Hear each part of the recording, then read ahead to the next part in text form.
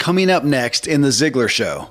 Finally, we use this inner voice to make sense of our lives. You know, when we experience all sorts of adversity, oh my God, why did this happen? Why am I feeling this way? We turn our attention inward and we try to create stories. And those stories we create, we use our inner voice to create them. And guess what? Those stories define who we are, how we think about ourselves. They give rise to our identity. And your inner voice helps you do that. So from keeping things active in your head to storytelling to planning to controlling yourself, your inner voice is involved in all of those functions. And so you would not want to live life without an inner voice. You don't want to shut your inner voice up. What you want to do is prevent that inner voice from morphing into something that is truly toxic, which is what I call chatter.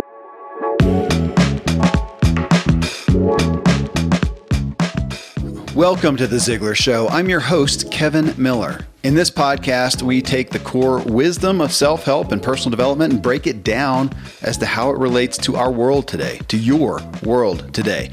You can dig in more with each episode at kevinmiller.co, and you can see the videos on YouTube if you want of every show, every guest at kevinmiller.co.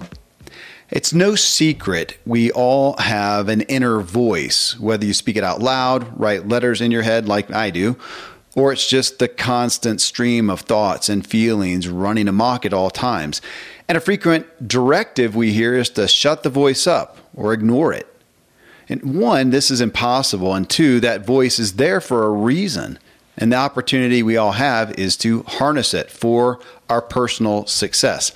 Ethan Kross. He's a PhD, one of the world's leading experts on controlling the conscious mind, which I start the show pushing back on a little bit. I mean, can we really control our conscious mind? Of course, Ethan says yes, that's why he's on the show. He's an award-winning professor at the University of Michigan and its Ross School of Business and is the director of the Emotional and Self-Control Laboratory, which is a cool name. Ethan has participated in policy discussion at the White House and has been interviewed on CBS Evening News, Good Morning America, Anderson Cooper Full Circle, and NPR's Morning Edition. I brought him on the show because I got a hold of his new book, Chatter. The tagline says, "The voice in our head, why it matters, and how to harness it." That tagline was the hook for me. Why it matters and how to harness it. Again, not shut it up or shut it out. You can connect with Ethan at ethankross.com. Of course, get the book anywhere you get books. And if you're new to Ziglar and are a coach or want to become one, let the Ziglar family empower you at Ziglar.com/coach leadership program. Now I bring you Ethan Kross and the voices in your head. Ethan, your bio says, one of the world's leading experts on controlling the conscious mind. And at face value, I thought, okay, that's a lot. That's a lot. Not you being an expert. That I can go with, but the ability to actually control our conscious mind. I thought it's kind of like herding cats, isn't it? To claim that. I mean, how much percentage? I don't know if that's a fair question even, but to say that we're generally just going along as you talk about in your book, and we're just kind of reacting to life and doing it. And you're saying, no, you can control a lot of this. But I'm thinking, all right, what's my hope here, Ethan? Can I have I sure hope you can control it.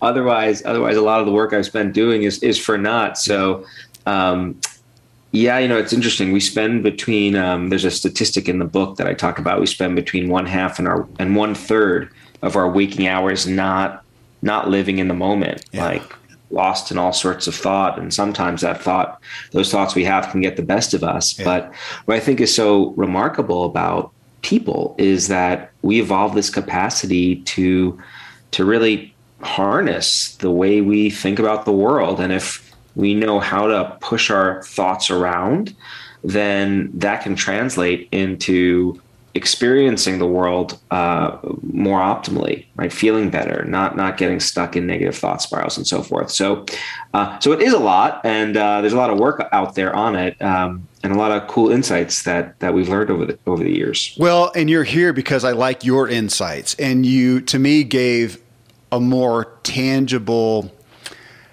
way to grasp the concept of what you just said, being present in the moment. So we hear that a lot. We got, I've had meditation experts on here, and debating on, can you really clear your mind, or not? Is that actually even possible? And you're just saying, be present of your mind, of that talk that's going on. And it seems kind of elementary when I say it like that, but it was just not a just be present in the moment, but no, listen to that dialogue that is going on, and whose dialogue it is and isn't. Is it even my dialogue?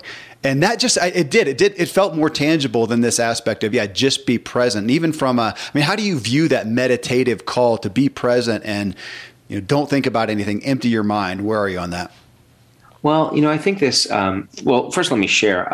I've been familiar with this argument to be present for close to 40 years or so. Sure. And I'm not that old. So what do I mean by that? I mean, I grew up in a household where my dad constantly talked about the importance of being in the now and meditating. He was consumed by interest in Eastern philosophy. And he wasn't a philosopher and academic. He was a salesman who shifted from job to job every few years. So there was no academic interest he had, but he was really interested in meditation and that philosophy, and he shared it with me a lot.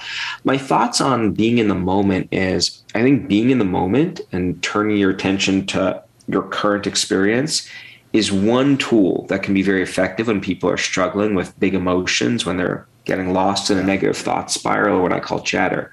But it is one tool of many. And I think the latter message is often lost when we talk about the importance of being in the moment in popular culture, because at least the messaging that I often hear is you should always try to be in the moment. And if you find yourself not being in the moment, you want to refocus, because that's not optimal. Right. That is a statement that I fundamentally disagree with. The human mind did not evolve to always be in the moment. We evolve the capacity to travel in time in our minds. And this is not a bad thing. This is a really, really good thing. Your ability to travel in time in your minds, to reflect on the past, anticipate the future, this is a superpower. I don't use that word lightly. But I mean, think about what traveling in time in your mind lets you do. You can learn from your past experiences to make sure you don't mess up again. You could savor past conquests of sorts, like the last time you had an amazing interview, or your kid did something remarkable. Like, you can replay that in your mind to re-experience that positive emotion. When it comes to thinking about the future, my ability to anticipate things, I think, is one of the reasons if I've had any degree of success. I think that's part of what has helped me, is I can simulate what's going to happen down the road and prepare for it. I don't always get it right, but I'm trying to be proactive.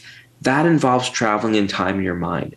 I think what has happened in modern times is this ability that we have to travel in time in our minds, although it's really useful, it can be a little hairy. Sometimes this mental time travel machine we possess breaks down. And what I mean by that is, something bad happens. You want to try to make sense of it so you can move on with your life. So you go back and you think about it, but you're not able to just focus on it, extract some insight, and then move on. You instead get stuck. You ruminate or perseverate. And that is definitely not a good thing. I wrote a whole book about why that's not a good thing, what you can do about it. But I think it is an oversimplification to say, hey, because we can at times get stuck in the past or the future, we should just never go there at all. Right. That is not what the original Eastern philosophical texts suggest, and it's not something I would advocate folks doing. Well, and in reading the book, it gave me pause to consider that, because in any given moment, especially if I'm looking at the joy, kind of like Rick Hanson's Hardwiring Happiness, right? And he says, I'm going to get more joy to really take it captive. One, be in the moment, take it captive, and really register it, not just notice it, but just let it sink in. Okay, I've got that, but I'm realizing in reading your book that so much of the richness of that is often attached to experiences in the past, to nostalgia of a moment similar to that, and it pulls it back. And I find myself, yes, it's attached to the past, and then, not conversely, I guess, in addition, I'm also enjoying thinking about something in relation to it also, that's going to happen in the future. It gives me joy. So it feels like it can make that moment rich. But I know that I have had lots of times, especially on the future thinking of it, where that's the only thing I'm there. My wife called me out one time. It was our first big getaway. We went to, I think it was Cancun, and we're there, and she got on to me because instead of just being in the moment appreciating it, I was just talking about what we would do on our next trip to make it even better. Right. That's probably a good depiction of what you're talking about, the balance there. Yeah. Well, and that balance is, I would say, whether that was good or bad for you, like, depends on a few things. Like maybe you were really happy anticipating the next step and that wasn't causing you any problems, like just giving you more joy. Okay. Like, this experience is awesome. How can we make it even better? And whereas maybe your wife was more interested in just being in that moment and not thinking about anything else. There's variability in this. There are individual differences, but yeah, what you're describing is absolutely where I'm talking about. To be very concrete, I'm right now in like an incredibly busy stretch. These 2 weeks most challenging for me of the semester. What do I do in part to improve the way I'm feeling? When I think, thinking about the moment is not pleasant because I have so many things I need to do. So my escape there is thinking about what happened 2 weeks ago when my family and I went on our first international trip since the pandemic began. Wow. I think about the amazing things we did, the wonderful family times we had in the past. That gives me great joy. And then I think about what we're doing in a couple of weeks when we're going to do something again. Yeah. And so that is traveling in time in my mind, and it's serving me well. It's not harming me. Well, one of the things, again, that enamored me with not only your message, but with you is kind of the credibility aspect that we give to someone who has been overweight and they show us their huge pants and now they are, smaller size and they've dealt with this. They know what it's like. That's who you want to help you lose weight as opposed to somebody who's just been thin all their life. And you start off with the book in discussing how you're in this. Like you said, you've always been in this. This has been a topic you grew up with. And yet amidst that, you have had some significant struggles. Like you're here you are, you're the guy, and you're realizing and looking back, and you wrote about this candidly in the book, and you're off base. You just went off the reservation with this, and that it's an ongoing thing. So you're talking about this is a tool that we can use to help us. We're not going to eradicate the issues necessarily, but you are giving us the opportunity to little by little, more and more, have more control so that that doesn't happen. We don't fall off, or if we do, we can just get back on track quicker. Both. Well, people ask me this a lot. Okay. Like, so have you, hey, you wrote a book on chatter and all these science-based tools you can use to manage it. Do you ever experience chatter? And I usually pause and I go, yeah, on occasion. I think most of us do. I've yet to meet someone who has never experienced chatter. I've heard people have described some, mystical entities out there that never experience it. I've never met them firsthand. I think getting stuck in a negative thought loop is for most of us a part of life. Now, do I think knowing about the different science-based tools that are out there, and I say science-based, I preface tools with it, because, apropos what we were just talking about with being in the moment, there's a lot of messaging out there about this issue. This chatter is, I think, a core affliction of everyday life. And so you have a lot of people like offering advice on how to deal with it, and not all of it is actually true. And whereas one message I feel strongly about is that we use science to guide us here, because I think it gives us the best shot of allowing us to handle our inner mess, so to speak. Yeah. But do I experience chatter at times? Yes. Have I gotten better at managing it, knowing about these tools? Yes. Do I think I will continue to experience chatter in the future? Yes. But what I'm really good at is the moment the chatter triggers, I've got a game plan that I instantly implement, and it usually muffles that chatter. It shortens the period that I get stuck in it. So usually it's just, a couple of minutes rather than hours or days, which if you look at the data, at the literature and what we know about chatter, shortening the amount of time you spend in it is really important for your health, your relationships, your performance and decision making. So I do think there's huge potential for these strategies to positively impact people. So let's define, or I'll ask you to define chatter, because you're not saying that chatter is, and I want people to hear this, it's not, well, the title of your book is Chatter, the voice in your head, why it matters and how to harness it. So just like you said, the idea of, don't spend time in the past, don't time travel. That's we're missing the point. And in the same way, you're not saying shut up the voice in your head, which I have heard plenty, and I know you've heard it more, of the idea of just don't listen. Get rid of that voice in your head. It's a jerk. Whenever you're saying no, in essence, is it fair to say, you get to harness it. You're not going to stop it, but you can harness it for your good. And that would be taking chatter from, is that fair to say, let's take chatter from meaningless small talk and negative often to positive conversation and direction? Yeah, positive conversation, direction, storytelling. Let me break it down really clearly for everyone. So we've got this inner voice. What the hell is an inner voice, right? So we hear that phrase thrown around so many different ways. When scientists like myself use that phrase, what we're talking about is our ability to silently use language to reflect on your life. So you're using words, but not out loud. If I were to ask you to repeat a phrase in your head like, I love the Yankees, I love the Yankees, I love the Yankees. Hopefully that's not aversive for you or any listeners. You'd be using your inner voice, right? So it's silently using language. Now, turns out that this ability to use language silently, to have an inner voice, this gives us a major advantage as a species because our inner voice lets us do lots of basic and important things. So here, let me break down a few of the key functions that your inner voice provides. At the most basic end of the spectrum, your inner voice lets you keep information active in your head for short periods of time. So if you were to memorize a phone number and repeat it in your head, I guess people don't really do that anymore with smartphones, but if you working short-term memory, is that what we're along? That's exactly right. Your inner voice is part of your working memory system. So your working memory system is this basic feature of the mind. It lets you just keep information active for short periods of time. So if you go to the grocery store and you want to just remind yourself, hey, what am I supposed to get? Right.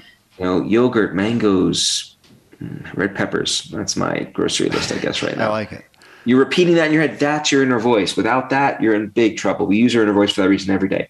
We use our inner voice to simulate and plan. I just got back from doing a set of presentations. And before the presentation, I went for a walk. It was in Las Vegas. And I went for a walk around the casino.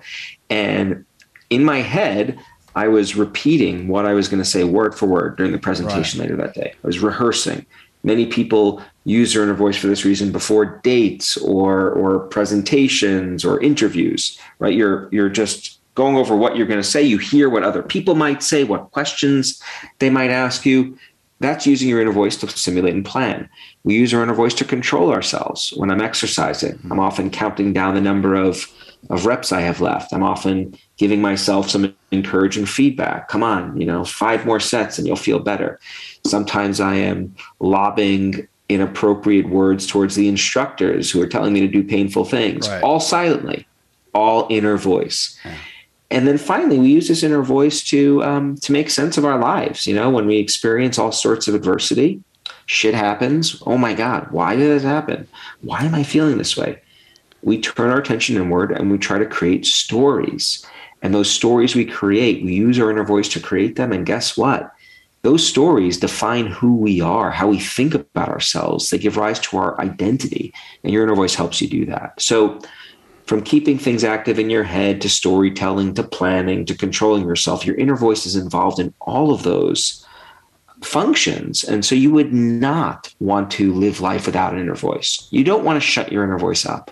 What you want to do is prevent that inner voice from morphing into something that is truly toxic, which is what I call chatter, which involves getting stuck in a negative thought loop, right? So the idea here is something bad has happened. You're trying to use your inner voice to work through a problem. Why am I so angry? Why, this anxiety is driving me nuts. But rather than coming up with a solution and moving on with your life, you get stuck just turning over that negativity in your head over and over. Oh my God, what if they said that, blah, blah, blah. And you just keep all the negative feelings active in ways that really make life pretty miserable for as long as you're stuck in it. So that's what we want to avoid. You are listening to The Ziglar Show with my guest, Ethan Kross, talking about the voices in our head from his book, Chatter. We'll be right back. Well, when you talk about that aspect right there and storytelling, so this event just happened, and my initial gut reaction is negative. That was a bad thing, and so it feels like there's two aspects to grapple with. There is one: do I just take that negative interaction, that negative issue, and curtail it? Kind of like I remember Hal Elrod with his little 5-minute rule. If something negative happens, he's going to give himself 5 minutes to complain and gripe about it, and then that's it. And of course, he kept lessening that time to where why give it any time? Okay, so that's one aspect, is controlling, like you said, the negative thought loop. But then on the other side, when you're talking about storytelling, I'm thinking about reframing and the ability to look at that and question, was that really negative? Should I be looking at that negative? Now, anytime we say that, though, people get caught in that, oh, so you're just going to Pollyanna it, right? And pretend like that car wreck was really great. And play with that with me so that people don't fall on either side. Well, I don't know. Where do they need to fall with that? Well, I think, storytelling and reframing. Yeah. This is another one of those like amazing features that we possess, right? Yeah. Like the fact that we could change the way we think to change the way we feel, that is like the mantra of many forms of therapeutic interventions that have been shown and empirically shown to like relieve enormous suffering. Yeah. Talking about things like cognitive therapy here. Here's the problem that I think so many of us struggle with at times, which is we know we have the ability to change the way we think, to change the way we feel. Not everyone knows this, but many people have that intuition. We could say that this audience is an aspiring. This audience, they get that. Yeah. But here's my question for you, Kevin. Yeah. So you know this. You've spoken to countless experts about this, right? I think that this is like your 1,000th show, or we're coming really close up to that number. So you basically have had like the equivalent of several PhDs worth of training on this with all these shows you've done. You can call me doctor. I'll take that. I'm going to call you doc. Thanks. Thanks. And so, do you though ever struggle to actually do that in the heat of the moment? That is, that you do possess the ability to change the way you think, to change the way you feel. But when you are in the middle of it, you're having a lot of trouble actually doing that. No, I want to answer the question because that's really important one to me, because there are some aspects. Let's say that it was a car wreck. Okay, let's say that it's some circumstantial thing, kind of like, you're captain of the ship, things are going awry. And am I aware and do I have the ability to curtail, control, manage? I would say, yeah. I would actually say I'm a rock star. Okay, but in that context, now let's go over here into the other sphere of my life, of most people's lives, of relationships. And let's say it's a conflict. Let's even go to the height. Let's say it's a conflict with my wife. How capable am I there? I stink. Go ahead. No, I love that you brought that up, because that touches on another really important topic that I think doesn't get enough play, which is we all have our triggers, what you might call our chatter triggers, or our emotion regulation difficulties. Like we often talk about people, oh, you're good or bad at controlling yourself. Exactly. But in fact, I can be exceptionally good at managing my mind in contexts A, B, and C. Yes. But you put a 4 foot tall, 8-year-old in front of me and get them to spark things, and I'm in big trouble. Right. So understanding what those contexts are that trigger you, I think, can be really, really important. Well, and so that's where I look at it and go, gosh, and it's frustrating too, because so you're saying, okay, Kevin, do you have the ability to be aware in a moment to deal with that chatter? And I am in so much of my life. especially when it's non-relational, or it's not, let's say even non-conflict, non-emotional. I can't, because even relational, man, if we're in a business meeting, we're talking ideas and talking thoughts and opportunities, man, I'm pretty present. I can be present of you. Like I'm watching your face. I'm listening. I'm even in this conversation. How's it look? Is it okay? You look hot. Actually, I shaved for you today. I didn't for the first time ever. Yeah. Yeah, that's okay. But being, so in these contexts, I was a professional athlete, man, and dealing with high pressure and reading the scenario. Yeah. Now come over here in relationships. And I talked about, a spouse, you talked about a kid, and there are some areas, and I get maybe overly frustrated, more so than normal, because over here, the math works. Over here, I feel like the same person, but I just lost it. Now you said a trigger. And that's an area that hits to my own. Now I'm looking at, okay, what are my weaknesses? What are my pains? What are my traumas? And then, so it gets messy. It gets messy. And I think what's remarkable is that, for someone like yourself or me, I'm also aware of a lot of these principles. There are moments when I know I possess the ability to change the way I think, to change the way I feel. But for whatever reason, I'm having trouble activating that ability in the heat of the moment. Right. And that's where I think some of the tools that are out there can be really useful for giving people this capacity. The bigger point I was wanting to make is that I think a lot of people like intuitively are motivated to work through painful experiences, whether they be anger or anxiety related or depression related. They want to feel better. They want to think differently about this, right? Because it's not fun bathing in the negativity for prolonged periods of time. The problem is, if you don't have the tools, then that motivation doesn't translate into actual feeling better. Yes. So you could be as motivated as you want to do something. Let's use fitness as an example here. You can have folks that are like super motivated to get that, six pack or whatever. I've never known it, but I hear it's a nice thing to have. Supposedly. Right. But if you don't know what exercises to do and how to eat, you can want it all you want. It's not going to happen. Something analogous happens when it comes to regulating our emotional life, right? I think a lot of people are motivated to feel better, but if they don't know what tools to use to get them to that point, they're not going to get there. And that's where I see science as providing real potential value, because what scientists like myself have been doing for the past several decades is trying to identify what these tools are that exist. And hey, guess what? There's no single tool. And this is another message I think we often get wrong. We're usually looking for like the one thing that is going to transform our entire lives. Like, I wish, Kevin, it existed. Like, sign me up if I could find that one tool that will magically make all of the chatter go away.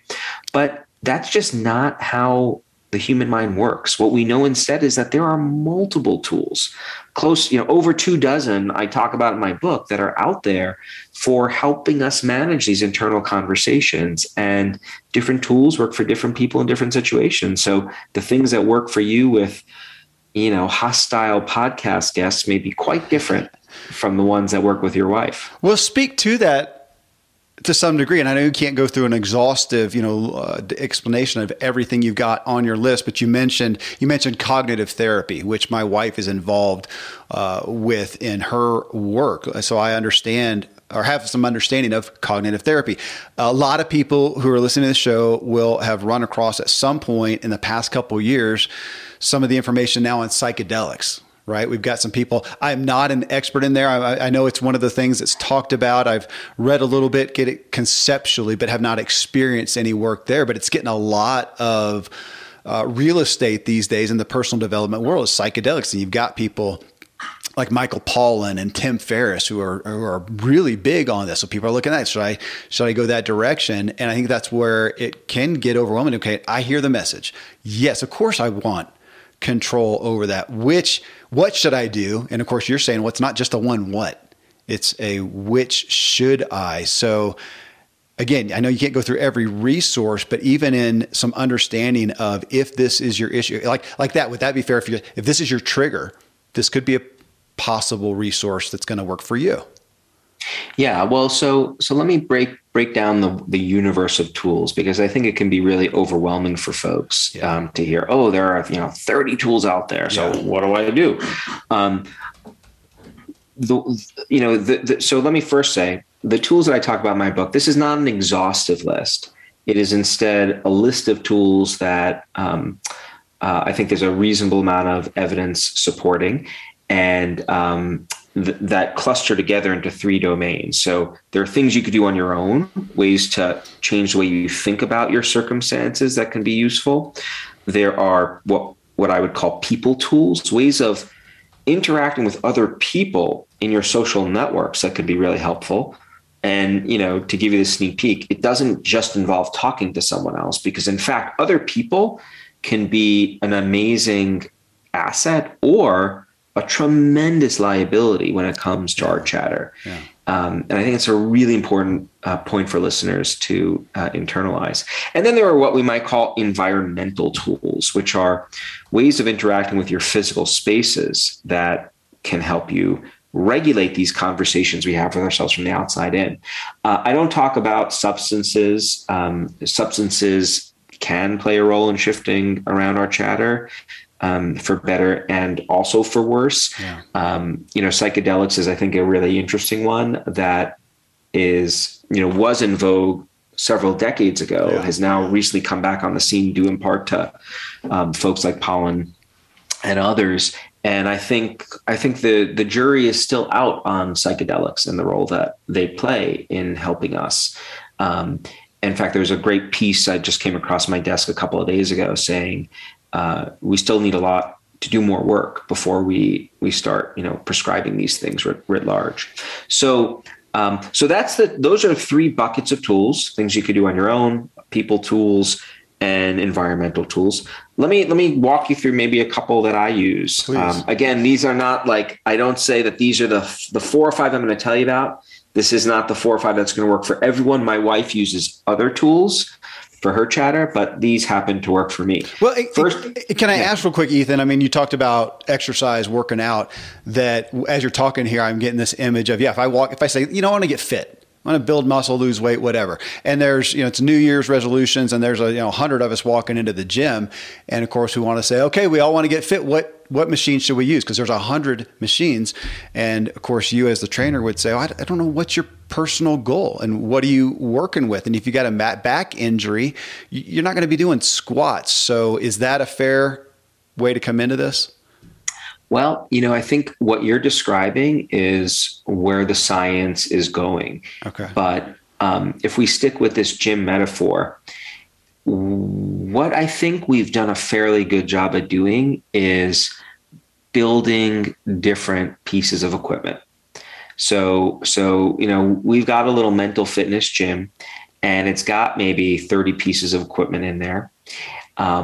What we have not yet nailed from a scientific point of view is the exact circuit that you, Kevin, should go on to deal with your relationship chatter. But I want you to go on a different circuit when it comes to chatter from your guests. Okay. That is where my team is working on that right now, as are many other scientists.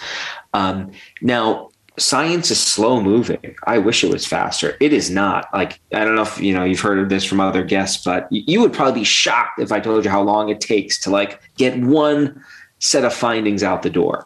Really long time.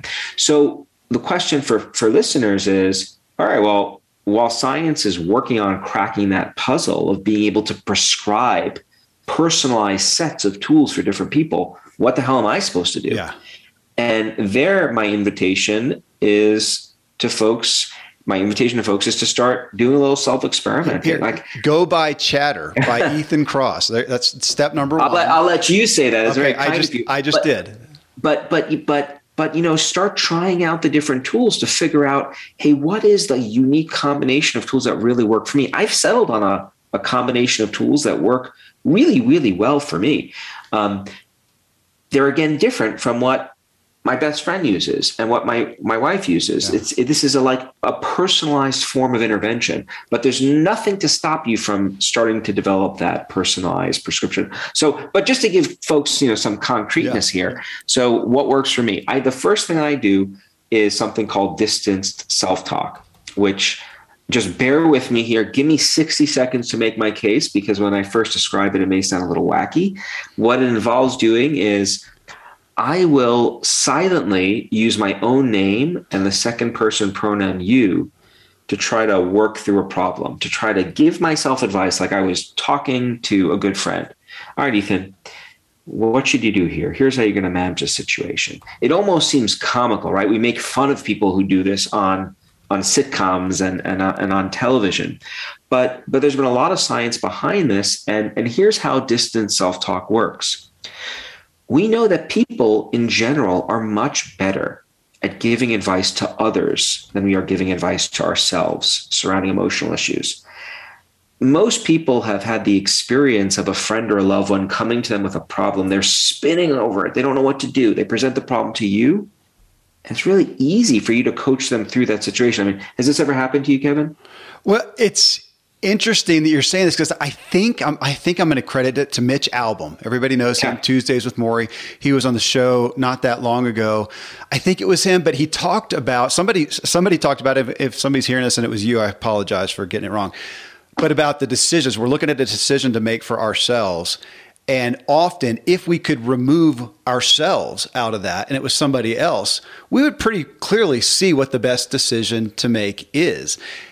And I love that perspective. And that's what I feel like you're saying, that if I can remove myself and talk to this person as a separate person, I'm able to. So yeah, I'm enamored with the concept. Keep going. Yeah, that is exactly the idea. And what I find so amazingly interesting about distant self-talk is we can use language to shift our perspectives relatively effortlessly. Right. So we don't have to stop and, all right, let me be objective now. How would I think about it if I'm not involved in the situation? Yeah. We can go through that mental exercise. There are studies which have people do exactly that. And it does help them think more objectively, but it's pretty effortful to do it. Whereas distant self-talk, just using your name or the second person pronoun you to shift your perspective, this is really easy to do. I'd encourage listeners to just try it the next time they're dealing with something. Just, hey, talk to yourself using your own name.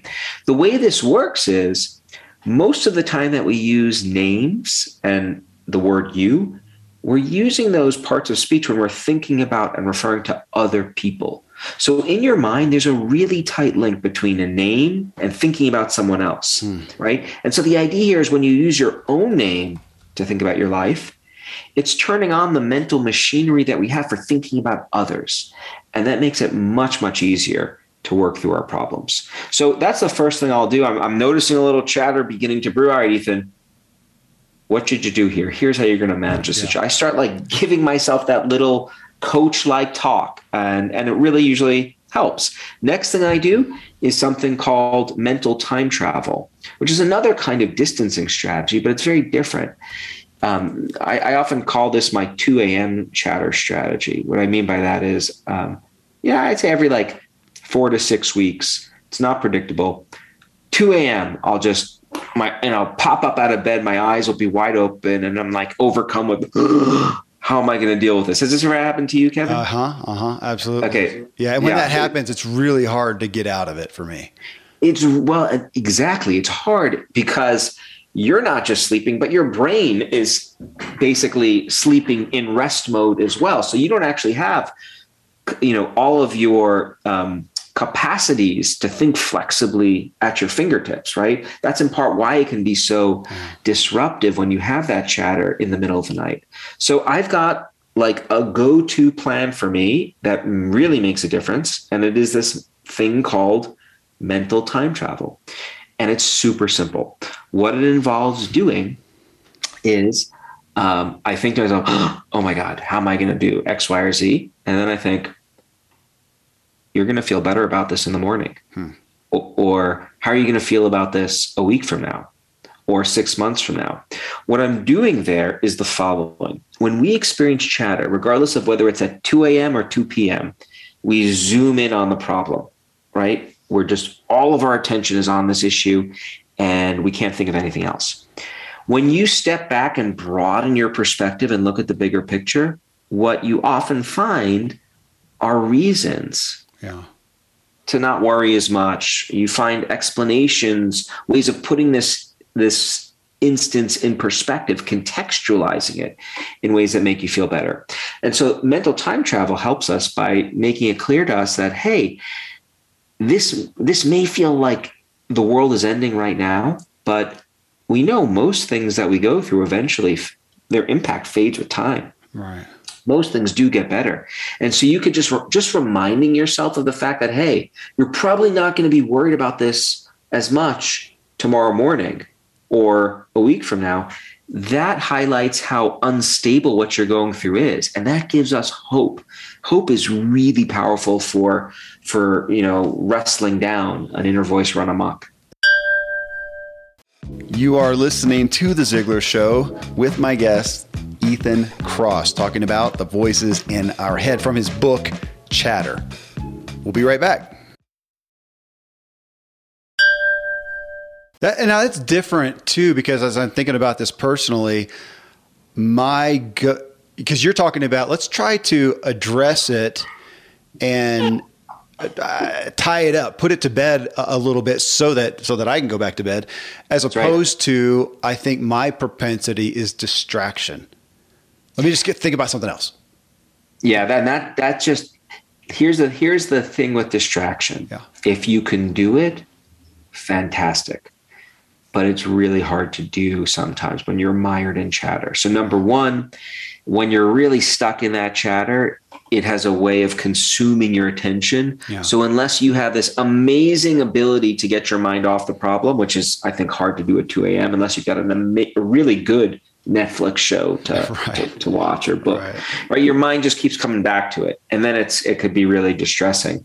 The other thing is that with distraction can give us short-term breaks from our problems, but because it doesn't do anything to deal with it, when you stop distracting, the problem often comes back. Yeah. The beauty of mental time travel, or if people want to geek out here, the technical term for this is temporal distancing through time. Okay. The beauty behind this technique is there's no Pollyannics, if that's a word I just created. I like it. It's brilliant. Pollyannics. That could be your next book. Yeah, there we go. Right up there with L. Ron Hubbard, Dianetics. Just joking. There's no, you're not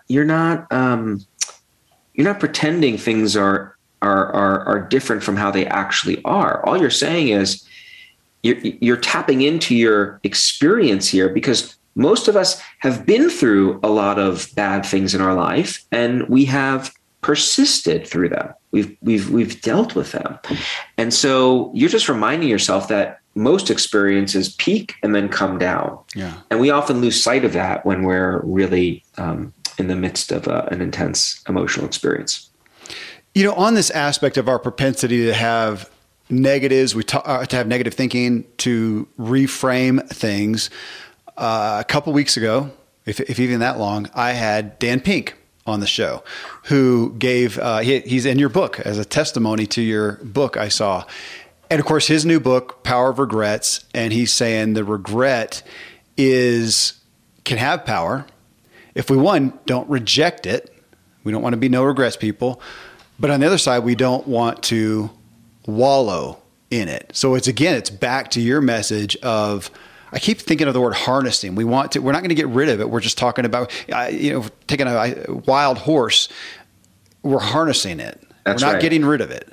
Yeah, I know. I love the message of Dan's book. And it is very much consistent with the work I've done and the message of Chatter, which is, look, negative experiences are a part of life. And in fact, we don't, negative emotions are themselves actually quite useful. You don't want to live life without any negative feelings. Like, I know that people often, I don't want to have any negativity, just be positive. That wouldn't be a good thing either, because negative emotions in small doses are actually functional.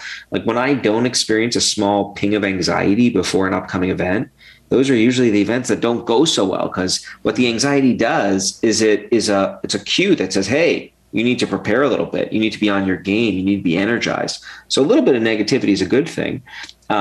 Furthermore, I think it's pretty hard to never experience anything negative, because we can't control everything around us. And so rather than try to reduce all forms of negativity, let's figure out how to not let that negativity spiral into ways that permeate our lives. And there are lots of tools to help people do that. Well, and I mean, it's not that we haven't hit on this already, but I want to just take it captive and have you drill it home more, because you take to task that concept of going inside, right? We need to look inside ourselves. We are, as humans, programmed, it seems like our propensity is to live this external life. And so the enlightened thing to do is to go inside. And you're saying that you're not at face value. It almost says like you're saying, no, that's the wrong thing to do. And you're not saying it's not the wrong thing to do, but we tend to do it wrongly. If I just jet inside, if I get the message and I just go inside where things are in disarray, where I do not have things harnessed, then that could be that could literally make things worse. And I'm sure you've experienced that has happened a lot of times with people. They've gotten that message, look inside yourself. They've done that. We just went south even further because what was going on was unharnessed.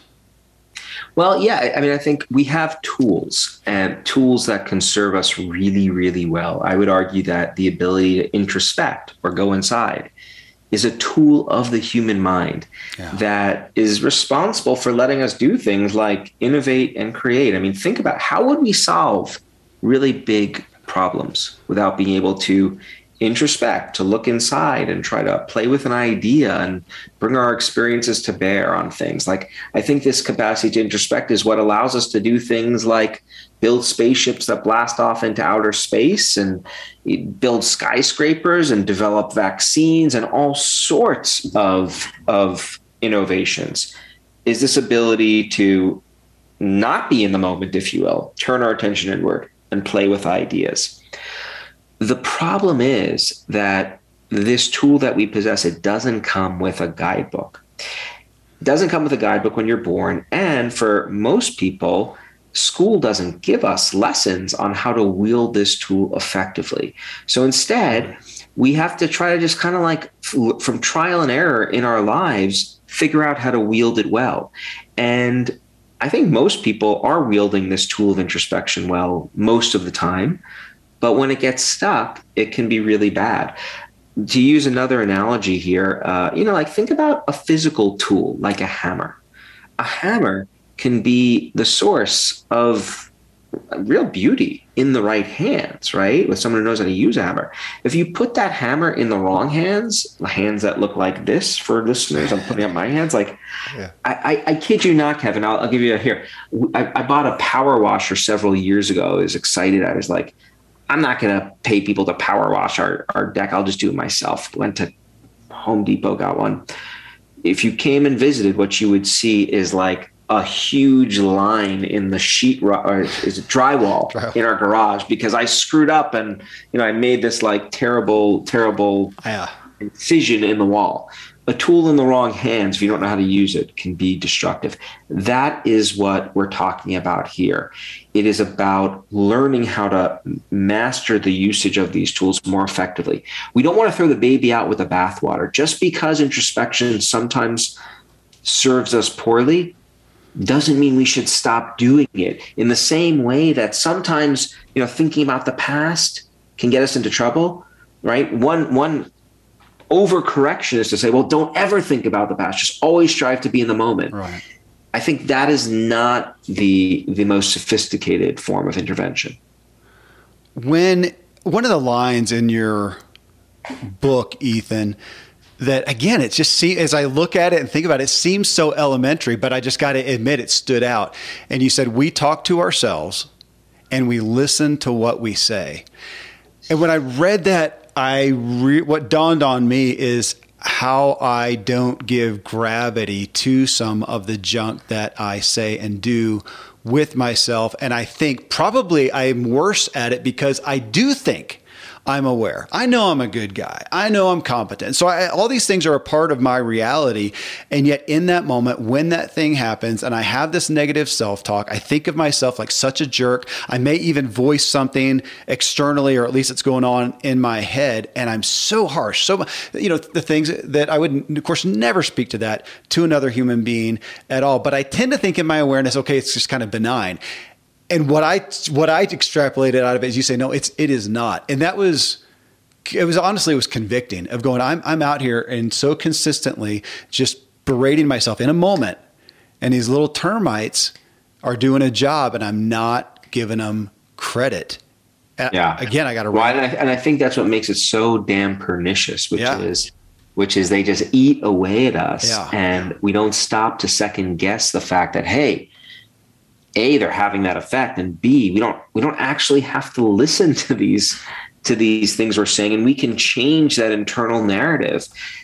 Just recognizing that, I think if the book does that for people, I'd be really happy, because I think that in and of itself is empowering to know you don't have to be talking to yourself this way. You have options. This is something that I often talk about with my daughters, right?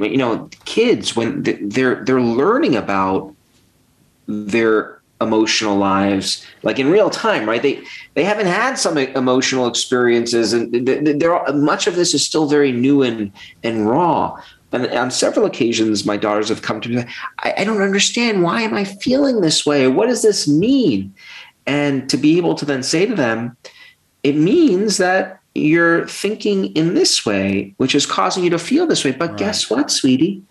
You don't have to feel that way. You can actually think differently about this, and just giving them that, I think, is a gift that I certainly try to impart to them.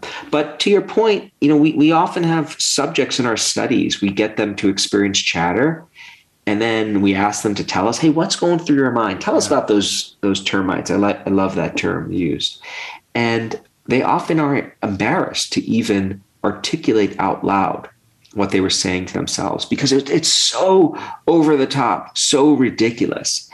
And just being aware that we can have that propensity, I think, is empowering. Well, and that's where you have me thinking. You just mentioned a minute ago, changing the narrative.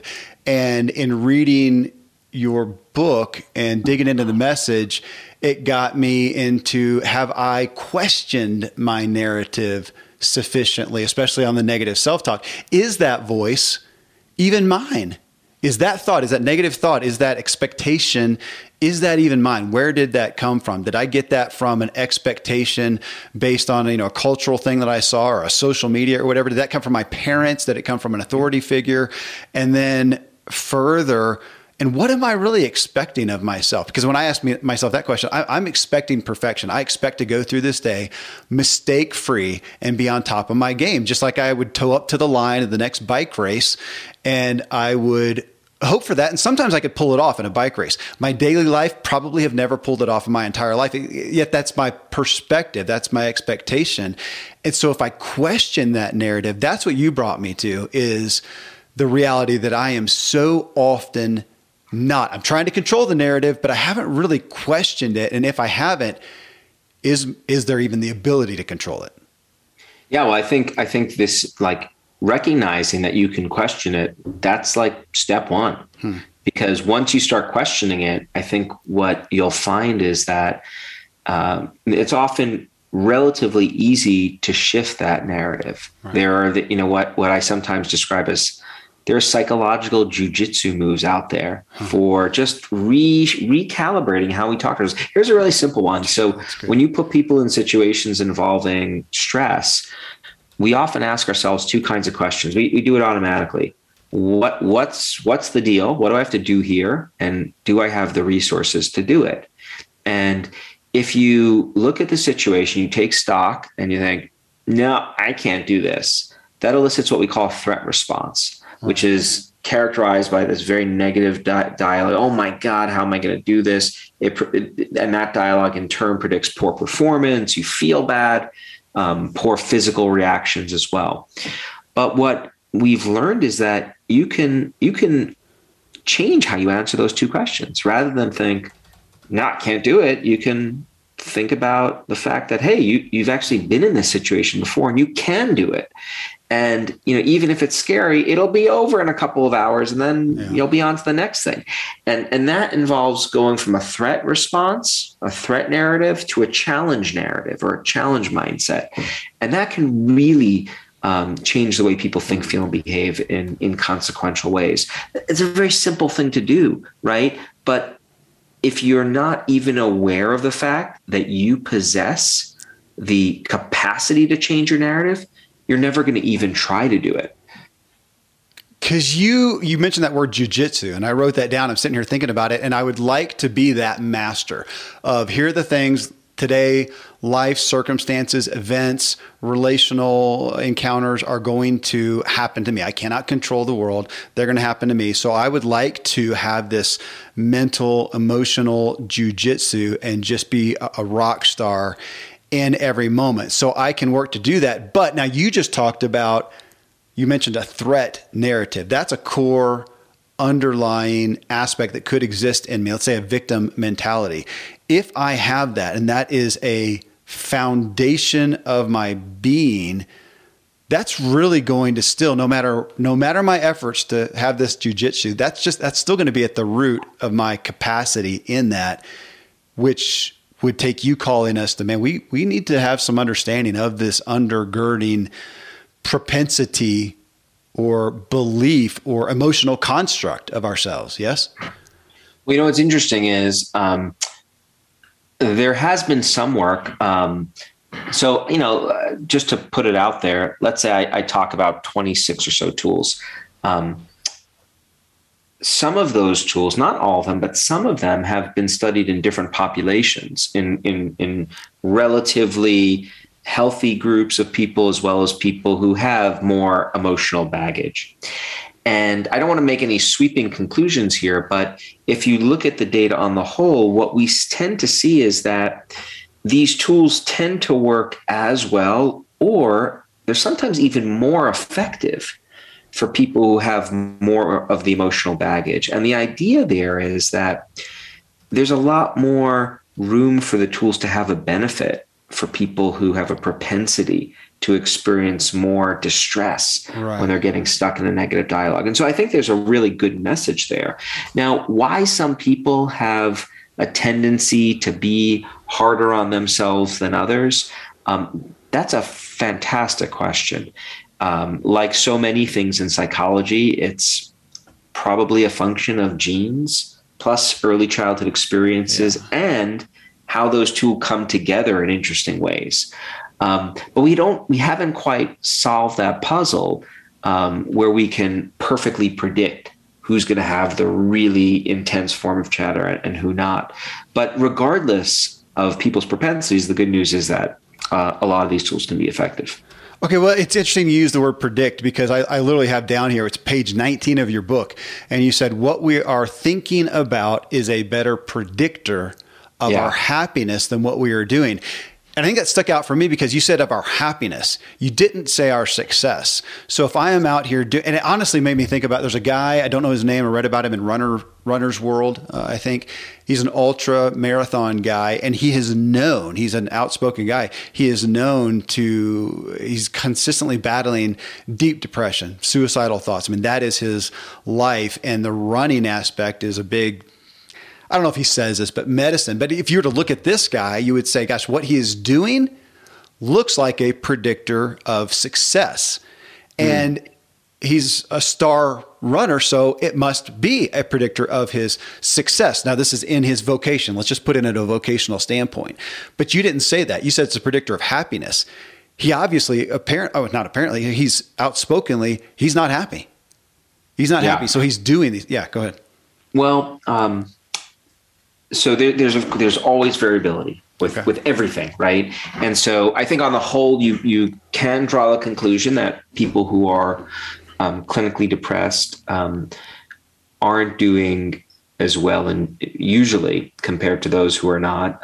There was a statistic released by the World Health Organization this past year, putting a price tag on chatter in the form of anxiety and depression. So, does that have any implications for the global economy in terms of lost productivity? And the answer was yes.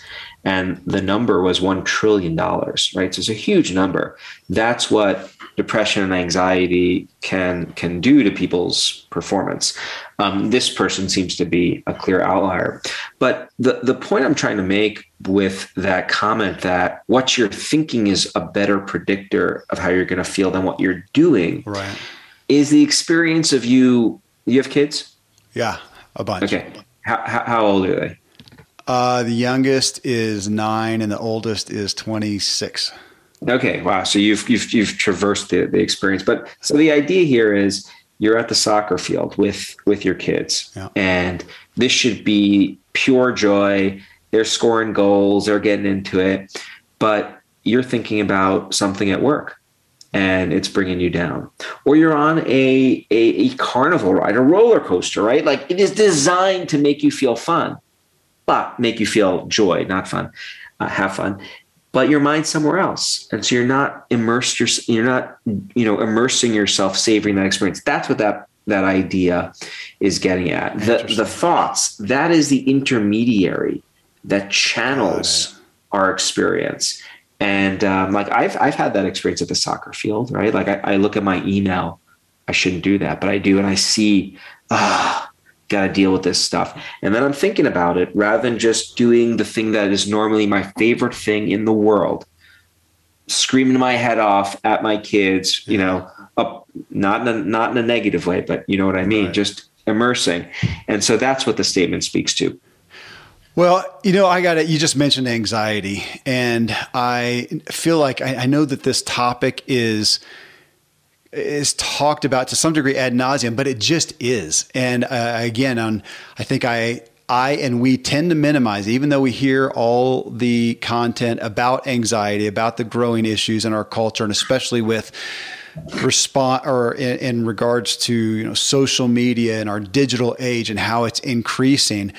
In this specific aspect of chatter, how do you see that? Talking about kids, I mean, how do you look at your kids with social media, with the growing anxiety, and try to influence what they're doing, how they are partaking, because you realize what this is doing to influence their chatter? Social media in particular. Okay. Is that? Yeah. Social media is a really interesting question, both asking me as a scientist, but also as a parent. Yeah. And we've done a lot of research on this. And my feeling about social media is, let me give you it from the science point of view, and then I'll give you from what I do with it as a parent. Perfect. Social media is not good or bad. We hear a lot nowadays, the narrative is about how toxic social media is, how it can create, instigate feelings of depression and anxiety, in particular among young girls, teenage girls. It can have those consequences, but it can also have positive consequences. And I think what we need to do is think about social media not as this thing that's good or bad, but instead we need to start thinking about social media as a new environment that we spend a lot of time interacting in. And what we know about environments aren't good or bad. Like, think about the world around us. You are interacting with your environment every day, and you have learned from experiences with your parents or caretakers, as well as your early childhood experiences. You've learned how to navigate this environment optimally. I'm going to guess that your parents probably told you when growing up, like, hey, you shouldn't go to these places at night, and this is not the way to talk to people. Like, if someone disagrees with you, Kevin, you don't want to just do this to their face, like stick up your middle fingers, what I just did. You are socialized. You are taught how to navigate this world to reap benefits from it and not be brought down by it. We haven't yet had enough time to learn how to navigate social media well, and then teach our kids how to do it. We've just been presented with this new world, and it's been like, all right, well, do whatever you want, figure it out for yourself. And what we've learned is that there are certain ways of navigating that space that can be really harmful. For example, we know that social media makes it really easy for us to curate the way we present ourselves to other people, right? We choose our best pictures, wittiest posts.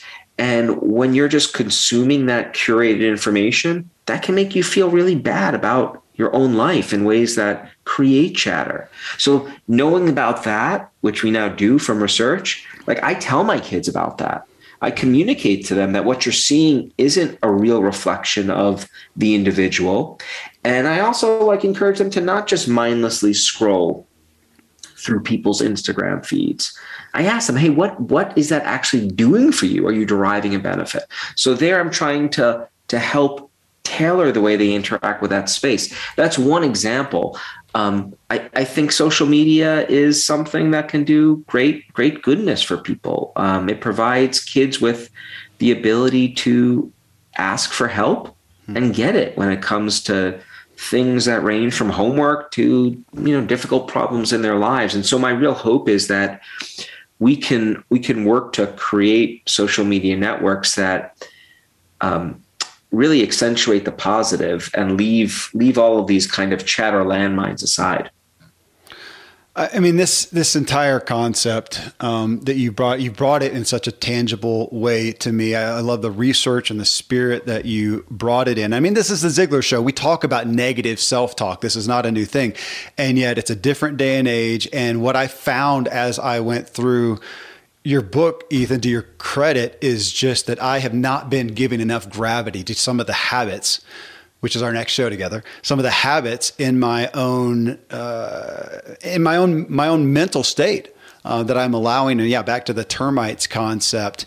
And man, it's just a great tool. And I'm shameless in promoting, but folks, the book, this is the place to go. I feel like we hit about 1/50th of the value in the book and some of the concepts of it. We could talk for 4 hours or so, but man, I'm just grateful for your research, grateful for doing what you've done to bring this to the forefront. And I have an idea that I'm going to be talking about it continually and probably have some more questions for you. Maybe you'll answer my texts. So hey, you've got the bat phone number now, so call whenever you like. And thanks for having me on and the wonderful words. I really appreciate that. My honor. This show with Ethan Kross continually has me thinking about the voices in my head and not getting upset about them, but having grace, taking a deep breath, and just reframing things, calming down, not being a victim. And as he says, leveraging the voices instead of disparaging them or rejecting them. His book, again, is called Chatter, The Voice in Our Head, Why It Matters, and How to Harness It. And again, you can connect with Ethan at Ethan Kross, that's with a K, Kross.com. Coming up next in episode 978 of The Ziglar Show, I asked the audience this question. Do you feel so-called oppressive and controlling people and institutions are really winning? Are they getting away with something? Are they experiencing real success? And this came from a talk I recently attended by Jordan B. Peterson. And if you're not a fan of his, it's okay, as the show is not about him, but simply about a topic he posed and I felt was really relevant. Tom Ziglar joined me to talk through how we all perceive power and how that perception alters us for better or worse. That is the point of the show. Till then, thank you as always for letting me walk with you as we inspire our true performance together.